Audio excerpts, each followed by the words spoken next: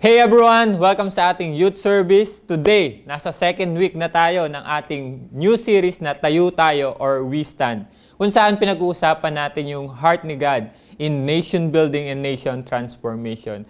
Yung goal natin dito is to have a deeper understanding, yun nga, yung heart ni God to our nation and to the nation of the world. And to have that stronger conviction to participate and to help build our nation. Last week, pinag-usapan natin yung role ng prayer. Gaano ka-importante yung prayer sa nation building? Na hindi lang siya prayer lang, hindi siya yung last option. That prayer has a vital part in our nation transformation and nation building. Nagagamitin ni God yung prayer to change us individually, spiritually, so that as we become changed by the gospel, we could help the nation be transformed. Ngayon, pagpapatuloy natin yung kwento at buhay ni Nehemiah. Again, kung sumusunod ka sa amin dito sa series na to, I want you to get your Bible, basahin mo yung Nehemiah from the whole chapter of it para makita mo kung ano yung nangyayari dito sa story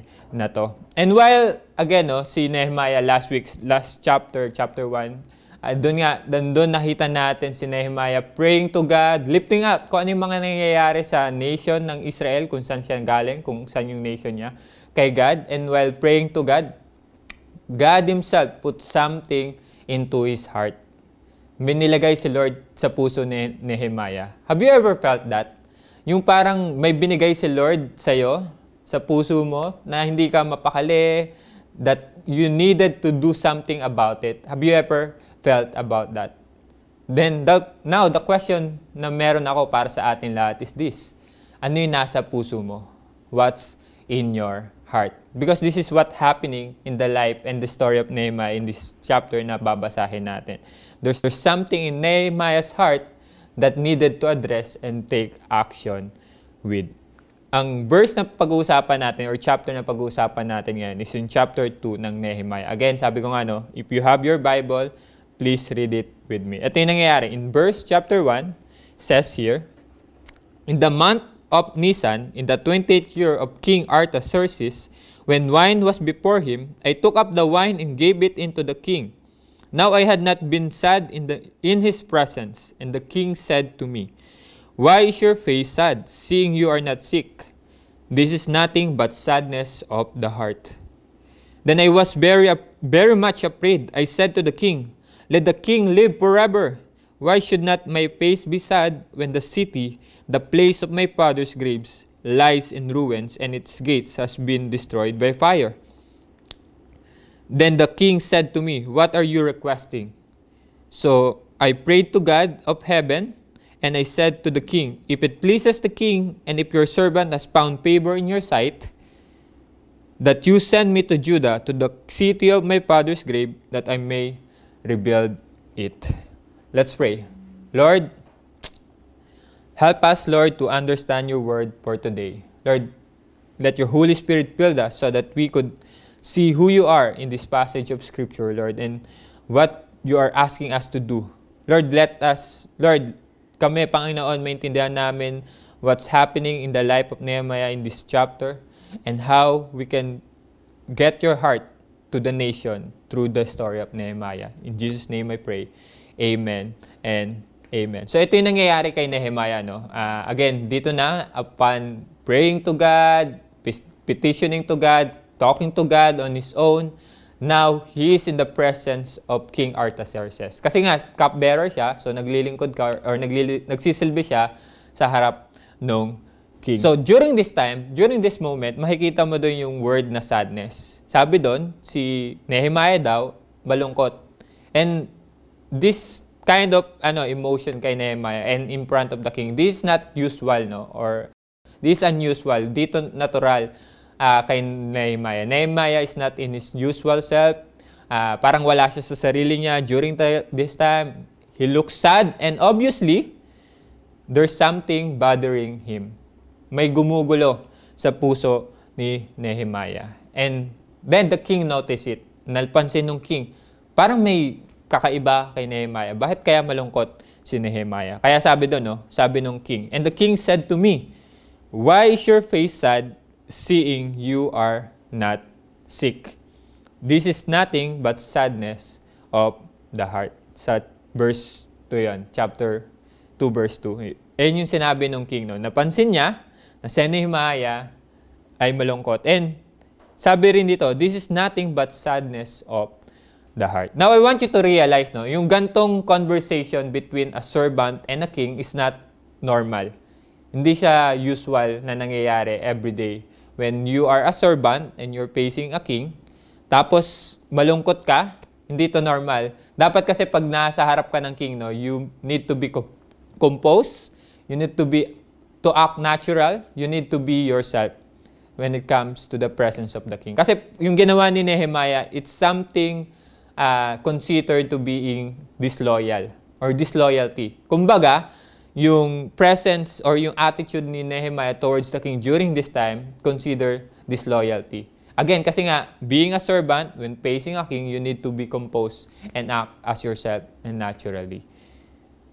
And, because of that, pwedeng mapahamak si Nehemiah. Because of that, pwedeng ipapatay si Nehemiah nung king because of that attitude that he has toward the king.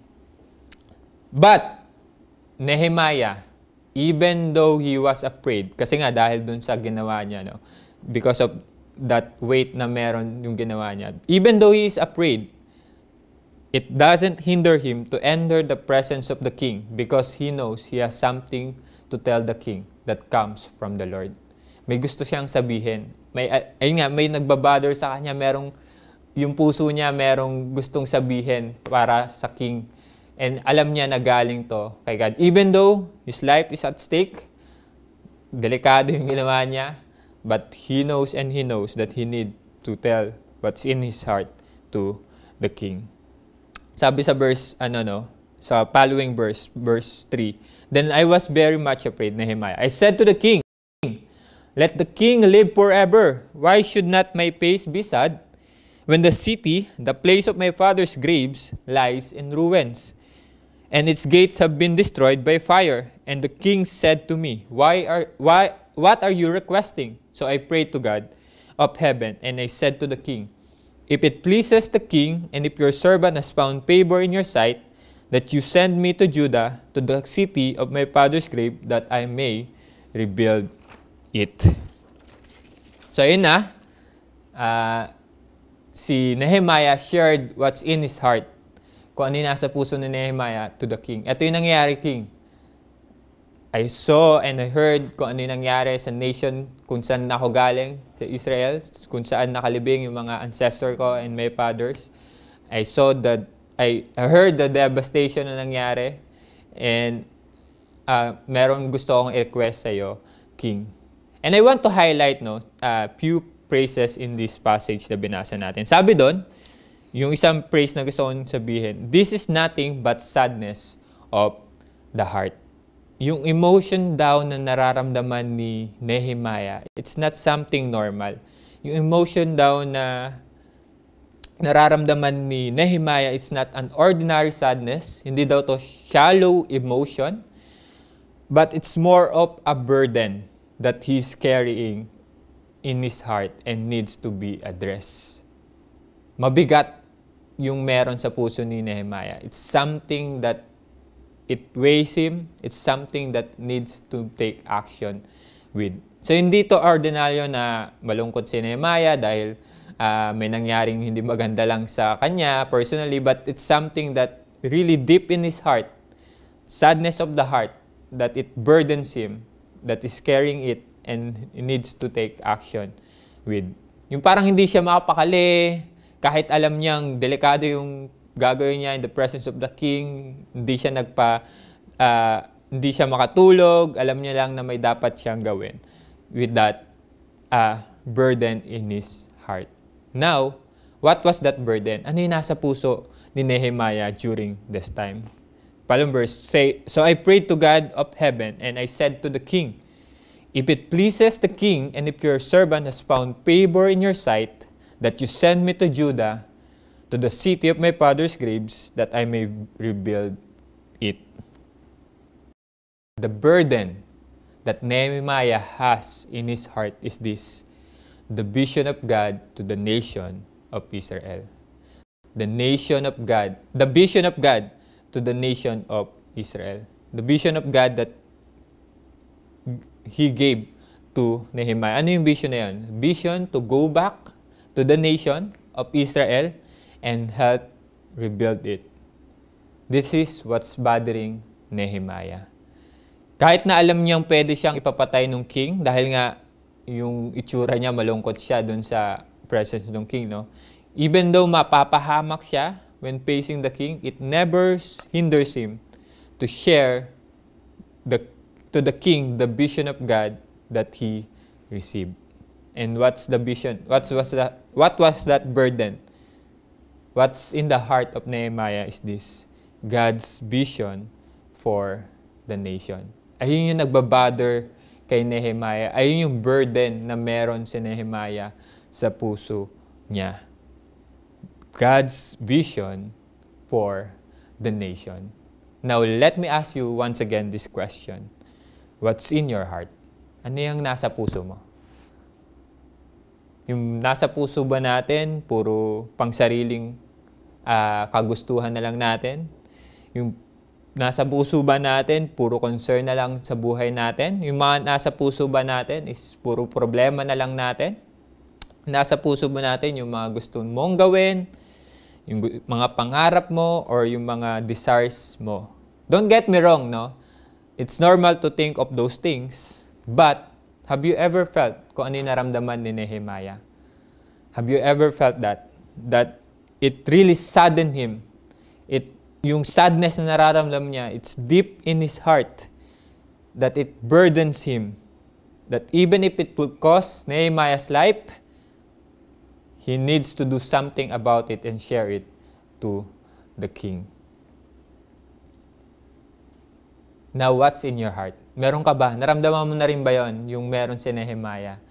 That it's something that burdens you, that it needed to take action. Do you have in your heart God's vision for the nation? Sumagi na ba yan sa isip mo o sa puso mo?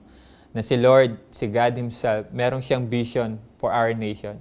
Meron siyang gustong gawin, meron siyang gustong baguhin sa bansa natin. Do you have in your heart God's vision for our nation? Ako kasi, to be honest, hindi natural sa akin na isipin yung bansa natin. It's not natural to me to think about our nation. I'm too focused on myself, sa concern ko rin, tulad nyo minsan, sa buhay ko, what I want to do, what I love to do. Then I forgot that there's much bigger and something bigger than my dreams and my desires. And that is the vision of God for our nation. Sa sobrang focus natin sa sarili natin, nakakalimutan na natin may gustong gawin si God sa bansa natin. Sa sobrang focus natin sa mga pangsarili nating concern, nakakalimutan na natin that God wants to redeem, rebuild, and transform our nation. What's in your heart? Because at the end of the day, no, ultimately, it's not higit sa plataforma o ng gobyerno o sa plano ng Pangulo natin yung magbabago sa bansa natin. Okay naman yun, they have good platforms and yung mga plans for our nation. But ultimately, it is God's vision that has the power to transform our nation. Kay God nang gagaling at magmumula yung transformation ng bansa natin. Ultimately, when God puts something in our heart, it will lead us to action. When God put burden into our hearts, yung burden niya for our nation, His vision for our nation, it will lead us to action. God's hearts, by the very start, no? Umpisa pa lang, nung nagkaloko-loko na because of sin, na-distort the original design, umpisa pa lang, God's heart is to redeem the world, itong bansa natin, itong mundo natin, restore it back to its original design, and to establish His kingdom here on earth. And He's doing that in every nation, even with our nation. And as His people, tayo bilang mga nagmamahal sa Kanya at tayo bilang mga nagsasabi na si Jesus Christ ang our Lord and Savior, as His people, when we put into our heart God's vision for our nation, it will lead us to action. Yung kumbaga hindi ka mapakali, may dapat kang gawin of that vision that God gave to you. Just like Nehemiah, he doesn't just remain sad, hindi lang siya nalungkot, but he did something with the vision he received from the Lord. And makikita natin yun sa sumunod na mga verses. Sa verse 11 onwards, sabi rito, "So I went to Jerusalem and was there 3 days. Then I arose in the night, and I and a few men with me, and I told no one what my God had put into my heart to Jerusalem. There was no animal with me but the one on which I rode. I went out by night by the valley gate to the dragon spring and to the dung gate, and I inspected the walls of Jerusalem that were broken down and its gates that have been destroyed by fire. Then I went on to the fountain gate and to the king's pool, but there was no room for the animal that was under me to pass. Then I went up in the night by the valley and inspected the wall, and I turned back and entered by the valley gate, and so turned. And the official did not know where I had gone or what I was doing, and I had not yet told the Jews, the priests, the nobles, the officials, and the rest who were to do the work." This is what happened. With the approval of the king, ni Artaxerxes, Nehemiah went back to Jerusalem, to Israel rather, sa nation of Israel. Balik siya, scouted the land, tinignan niya yung extent ng damage, nandun siya sa ground, grasping kung ano yung condition ng wall, ng nation itself, and is ready to do something about it. Yung nakita niya, yung damage, yung sira, yung gaano kagrabe ang nangyari sa nation nila, he is ready to do something about it. And after seeing that, nakita niya, sobrang grabe yung nangyari sa nation natin. After seeing the state of the nation of Israel, he went back, bumalik siya sa mga kasama niya, sa people of Israel, shared to them his burden, the vision of God for the nation of Israel, and asked them to participate in rebuilding their nation. So dito, sa portion na to, sa part na to, hindi lang si Nehemiah ay yung bumibit-bit yung vision ni God for their nation, but he shared it to his people and asked them to participate in rebuilding the nation of Israel. Sabi sa verse 17, "Then I said to them, you see the trouble we are in, how Jerusalem lies in ruins with its gate burned. Come, let us build the wall of Jerusalem that we may no longer suffer derision." He said to them, "Come, let us build the wall of Jerusalem." Nehemiah doesn't act on his own. He knows it will take the help of the whole people of Israel to once again rebuild their nation. Alam na hindi niya kaya itong mag-isa. Alam niya na kailangan niya ng tulong ng mga taga-Israel. Alam niya na he needs those people to participate in the vision of God to their nation. God's vision was too big, sobrang laki. Again, kung makikita niyo yung mapa pala ng nation ng Israel and yung wall na i-rebuild nila, sobrang lawak nun, sobrang laki nun.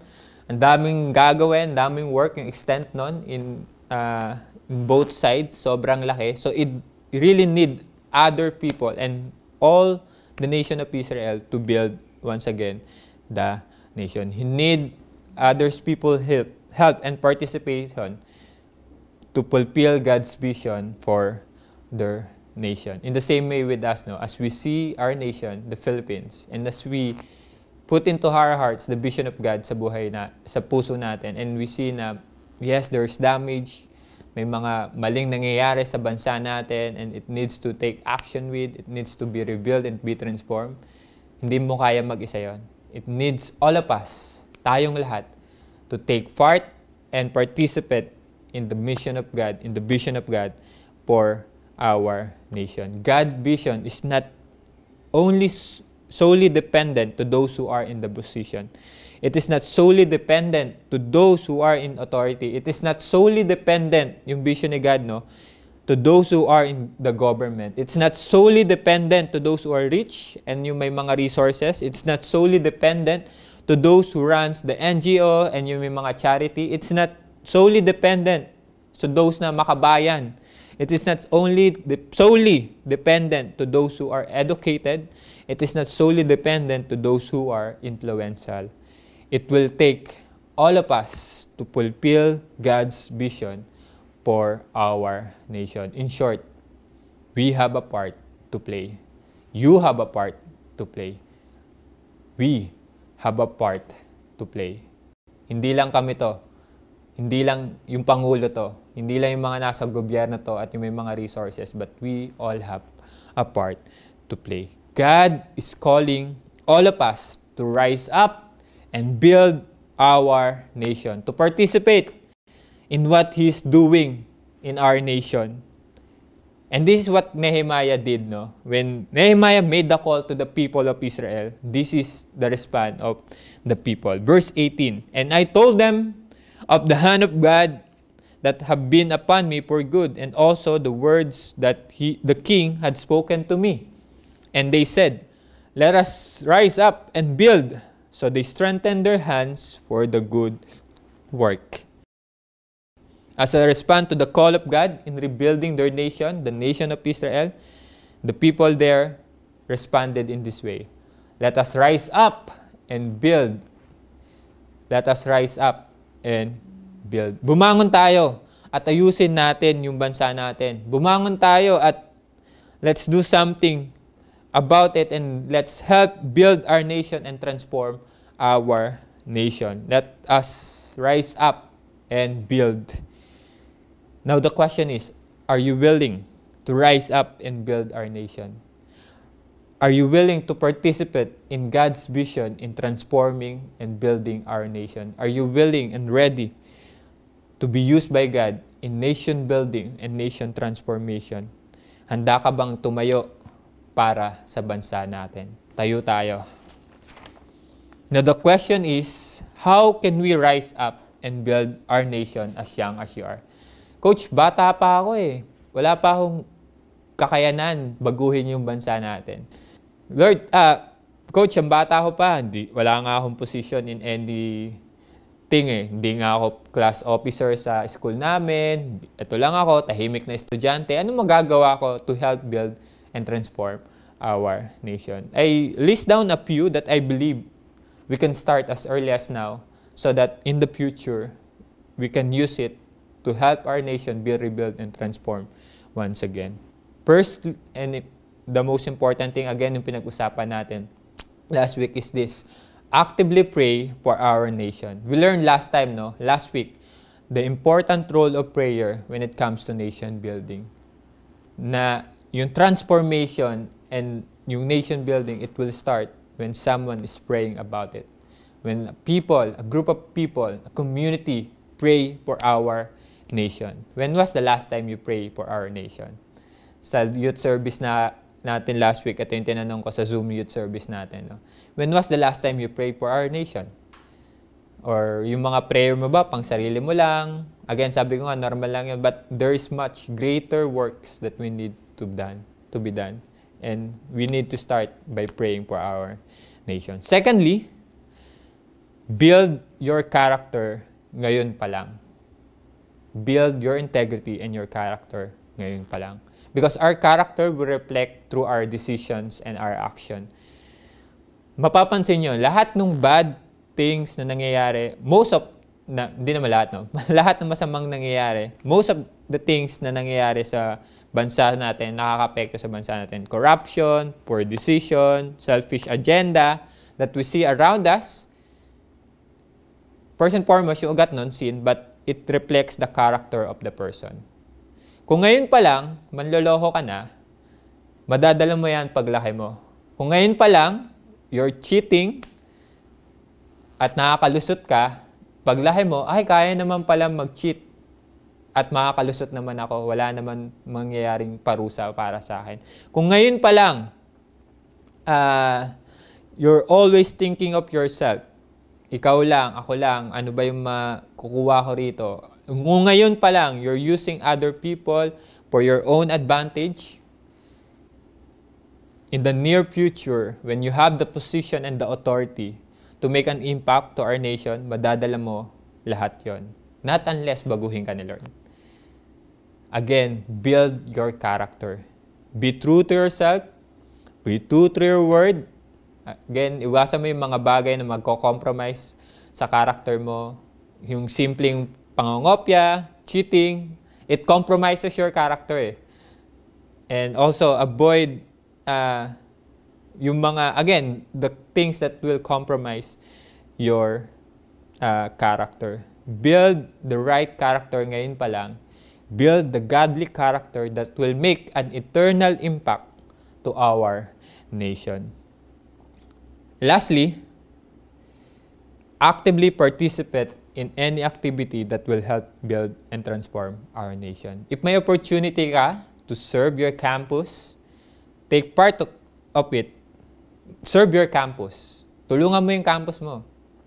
If you have the opportunity to take part in what's happening in your barangay, kunyari, SK, gusto mo tumakbo ng SK, or basta any activity that will help your barangay, take that opportunity.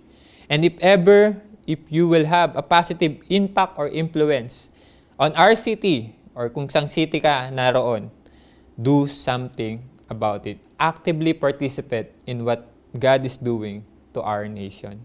If you have the capacity, the opportunity, grab it, do it.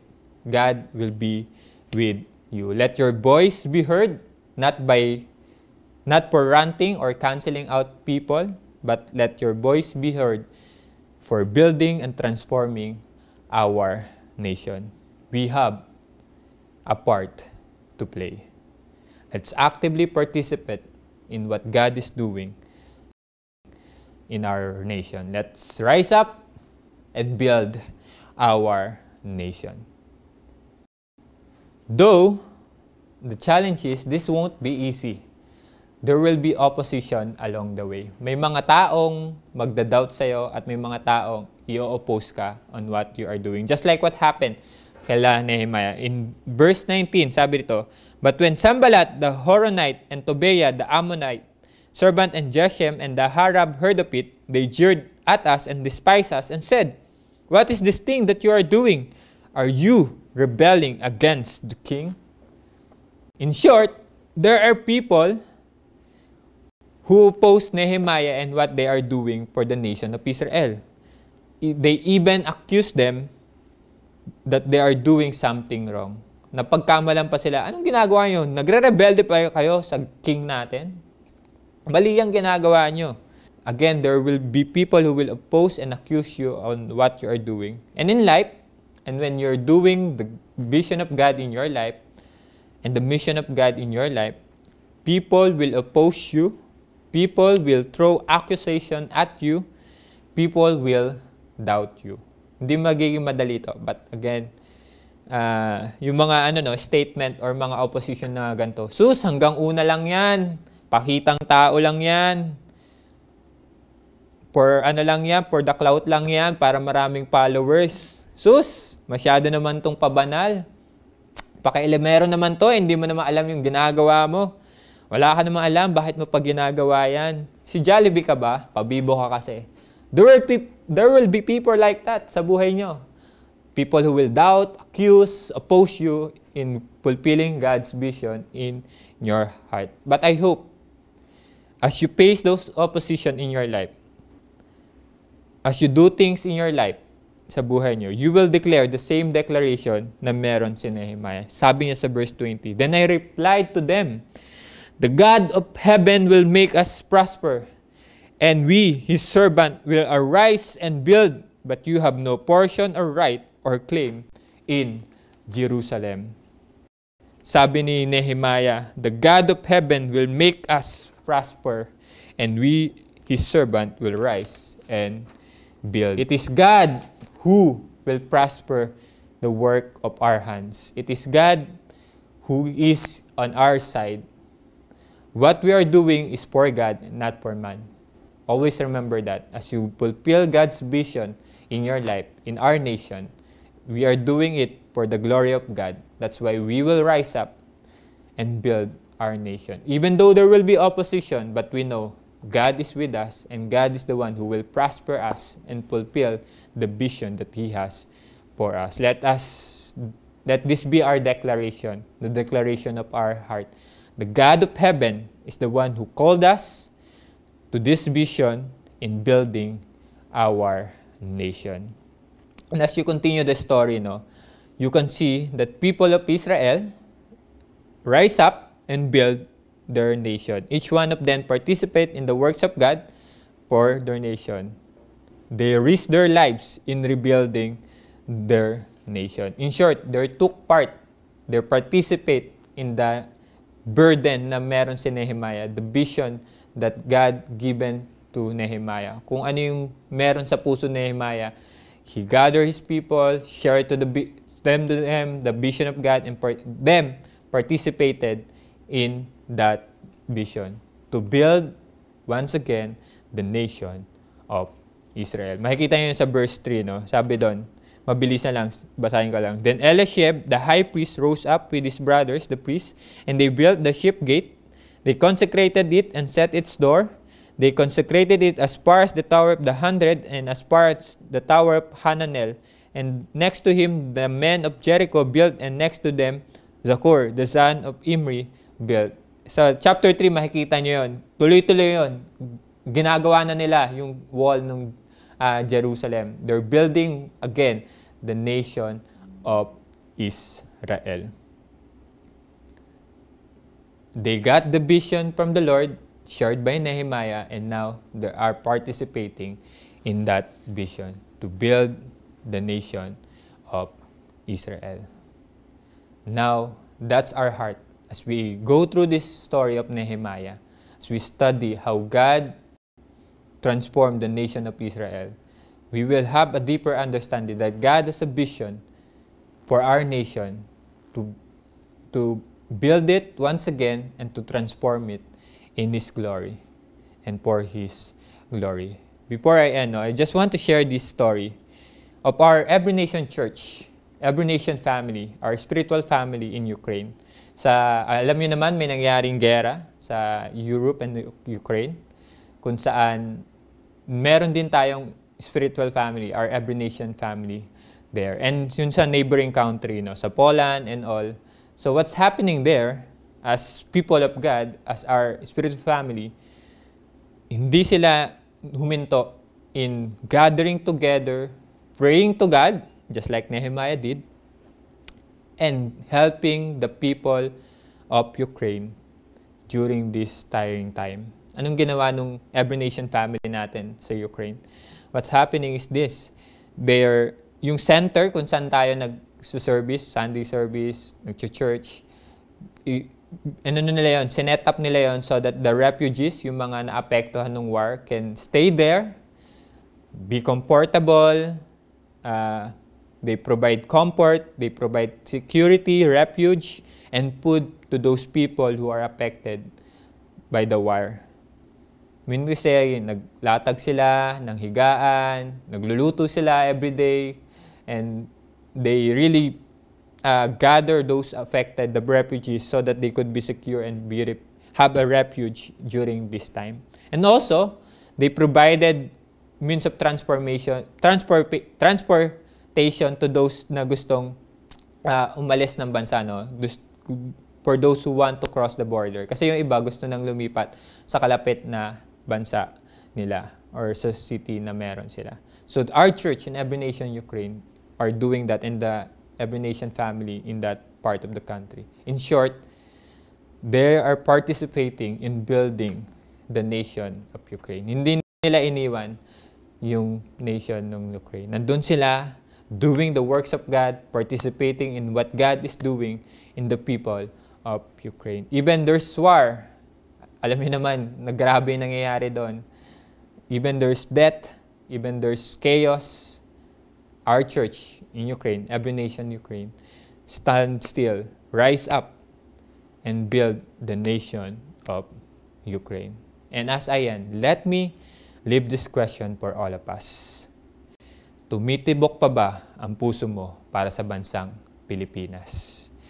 Tumitibok pa ba ang puso mo para sa bansang Pilipinas? Handa ka bang bumangon para sa ating bansa? And my hope and my prayer that as we continually grow in our relationship with the Lord, as we continually know Him deeper in our life, we will have His heart for our nation, His vision for our nation, to transform it, to build it, and to redeem it back to its original design, the way it should be, for His glory. I hope that we will rise up, tayo, we stand for our nation. Let's pray. Lord, thank you for the life of Nehemiah. Lord, thank you for this story, the story wherein we see your vision for our nation. Lord, na hindi mo pinapabayaan yung isang bansa na manatiling magulo, manatiling sira, manatiling apektado ng kasalanan, but you have a vision for every nation.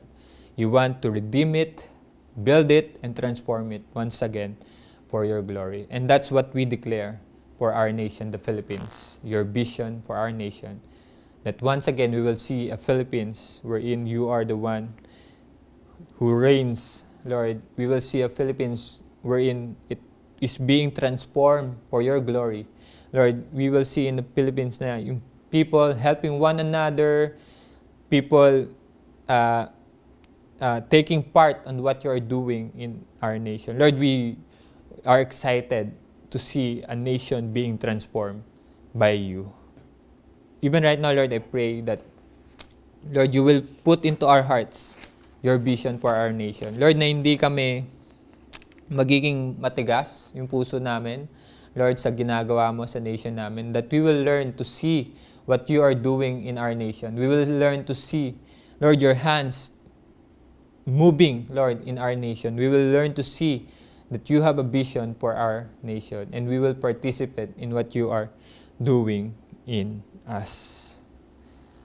Let me pray lang, no, as I want to pray for all of us, for those people, even us, no, ako rin, personally, because there's time na, again, it is not natural for us to think of our nation. We are possibly in the sideline and not doing something for our nation. We are relaxed, okay na tayo, nagsettle na tayo, tinanggap na natin yung kondisyon ng bansa natin, and we don't have a burden for our nation. Let me pray for all of us.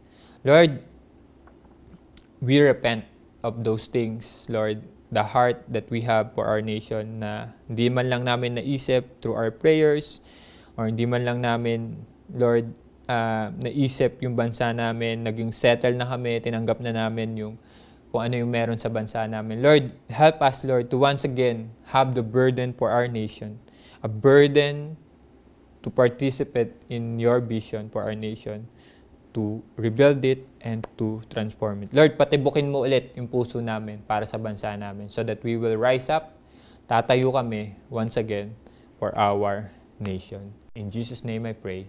Amen and amen.